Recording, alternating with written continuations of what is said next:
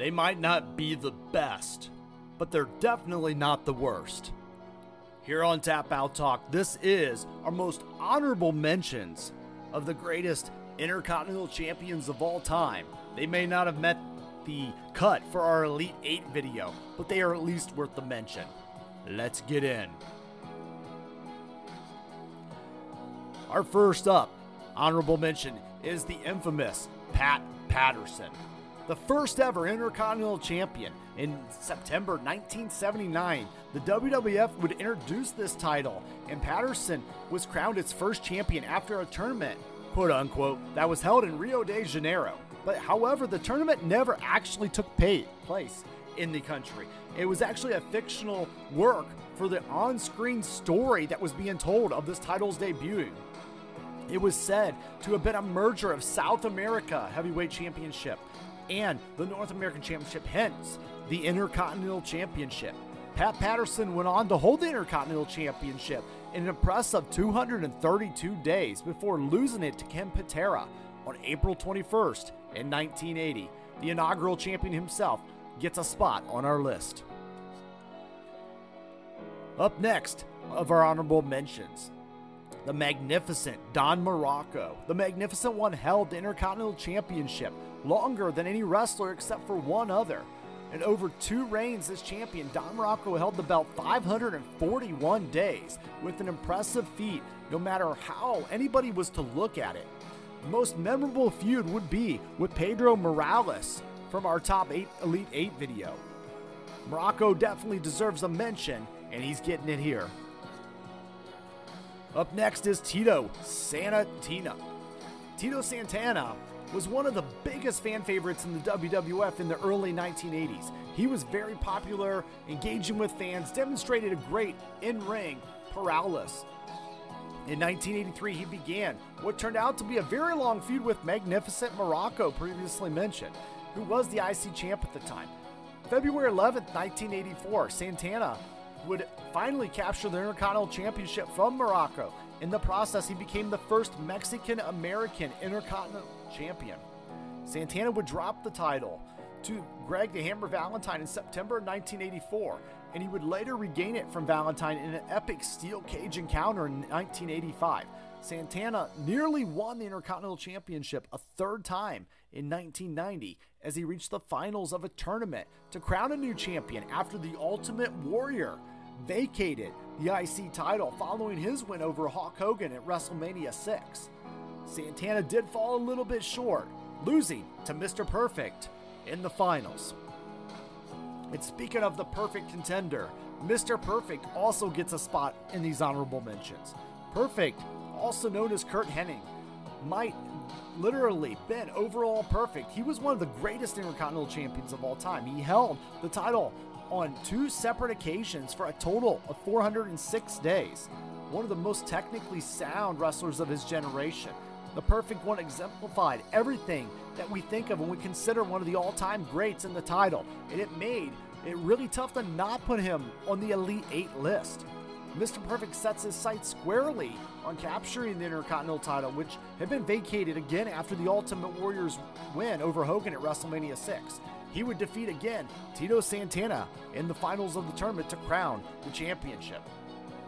Master of the Perfect Plex, he would defeat any challenger in the next 4 months and eventually losing the title to the Texas Tornado, Kerry Von Erich, at 1990 SummerSlam. Mr. Perfect would win the title back from Von Erich in November of 1990. The Perfect's second reign as champion was one of the most impressive in his time. And finally, our honorable mentions. We have Razor Ramon, who made history on April 10th, 1993 when he defeated Rick the Model Martel for the vacant Intercontinental Championship. In the 90s, Razor became the first ever 4-time Intercontinental Champion, which still has an overall huge accomplishment to it to this day. Also, he accumulated 434 days as champion in total.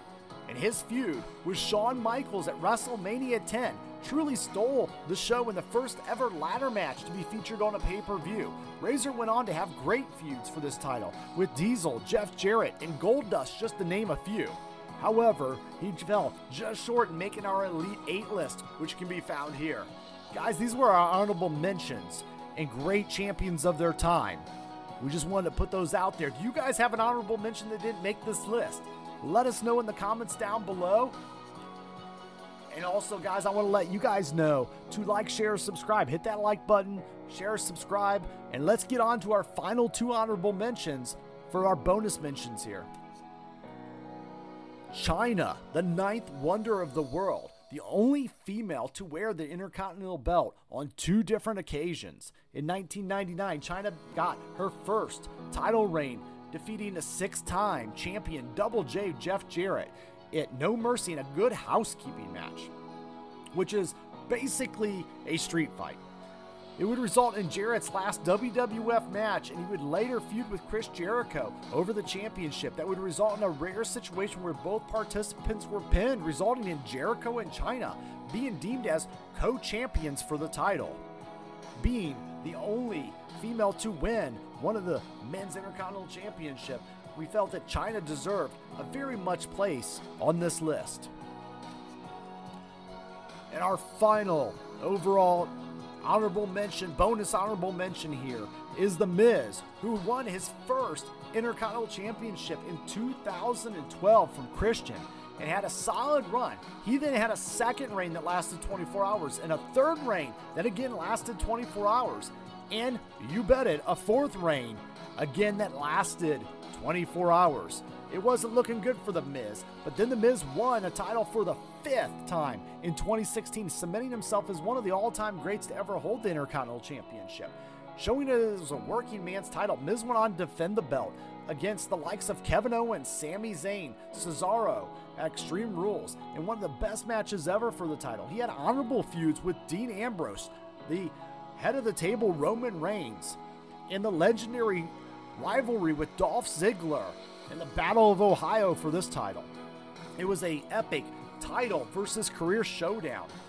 When Miz had finished the Intercontinental Championship in 2018, he was an 8-time champion and the second most reigns behind Jericho previously, who was at 9 reigns himself for the title.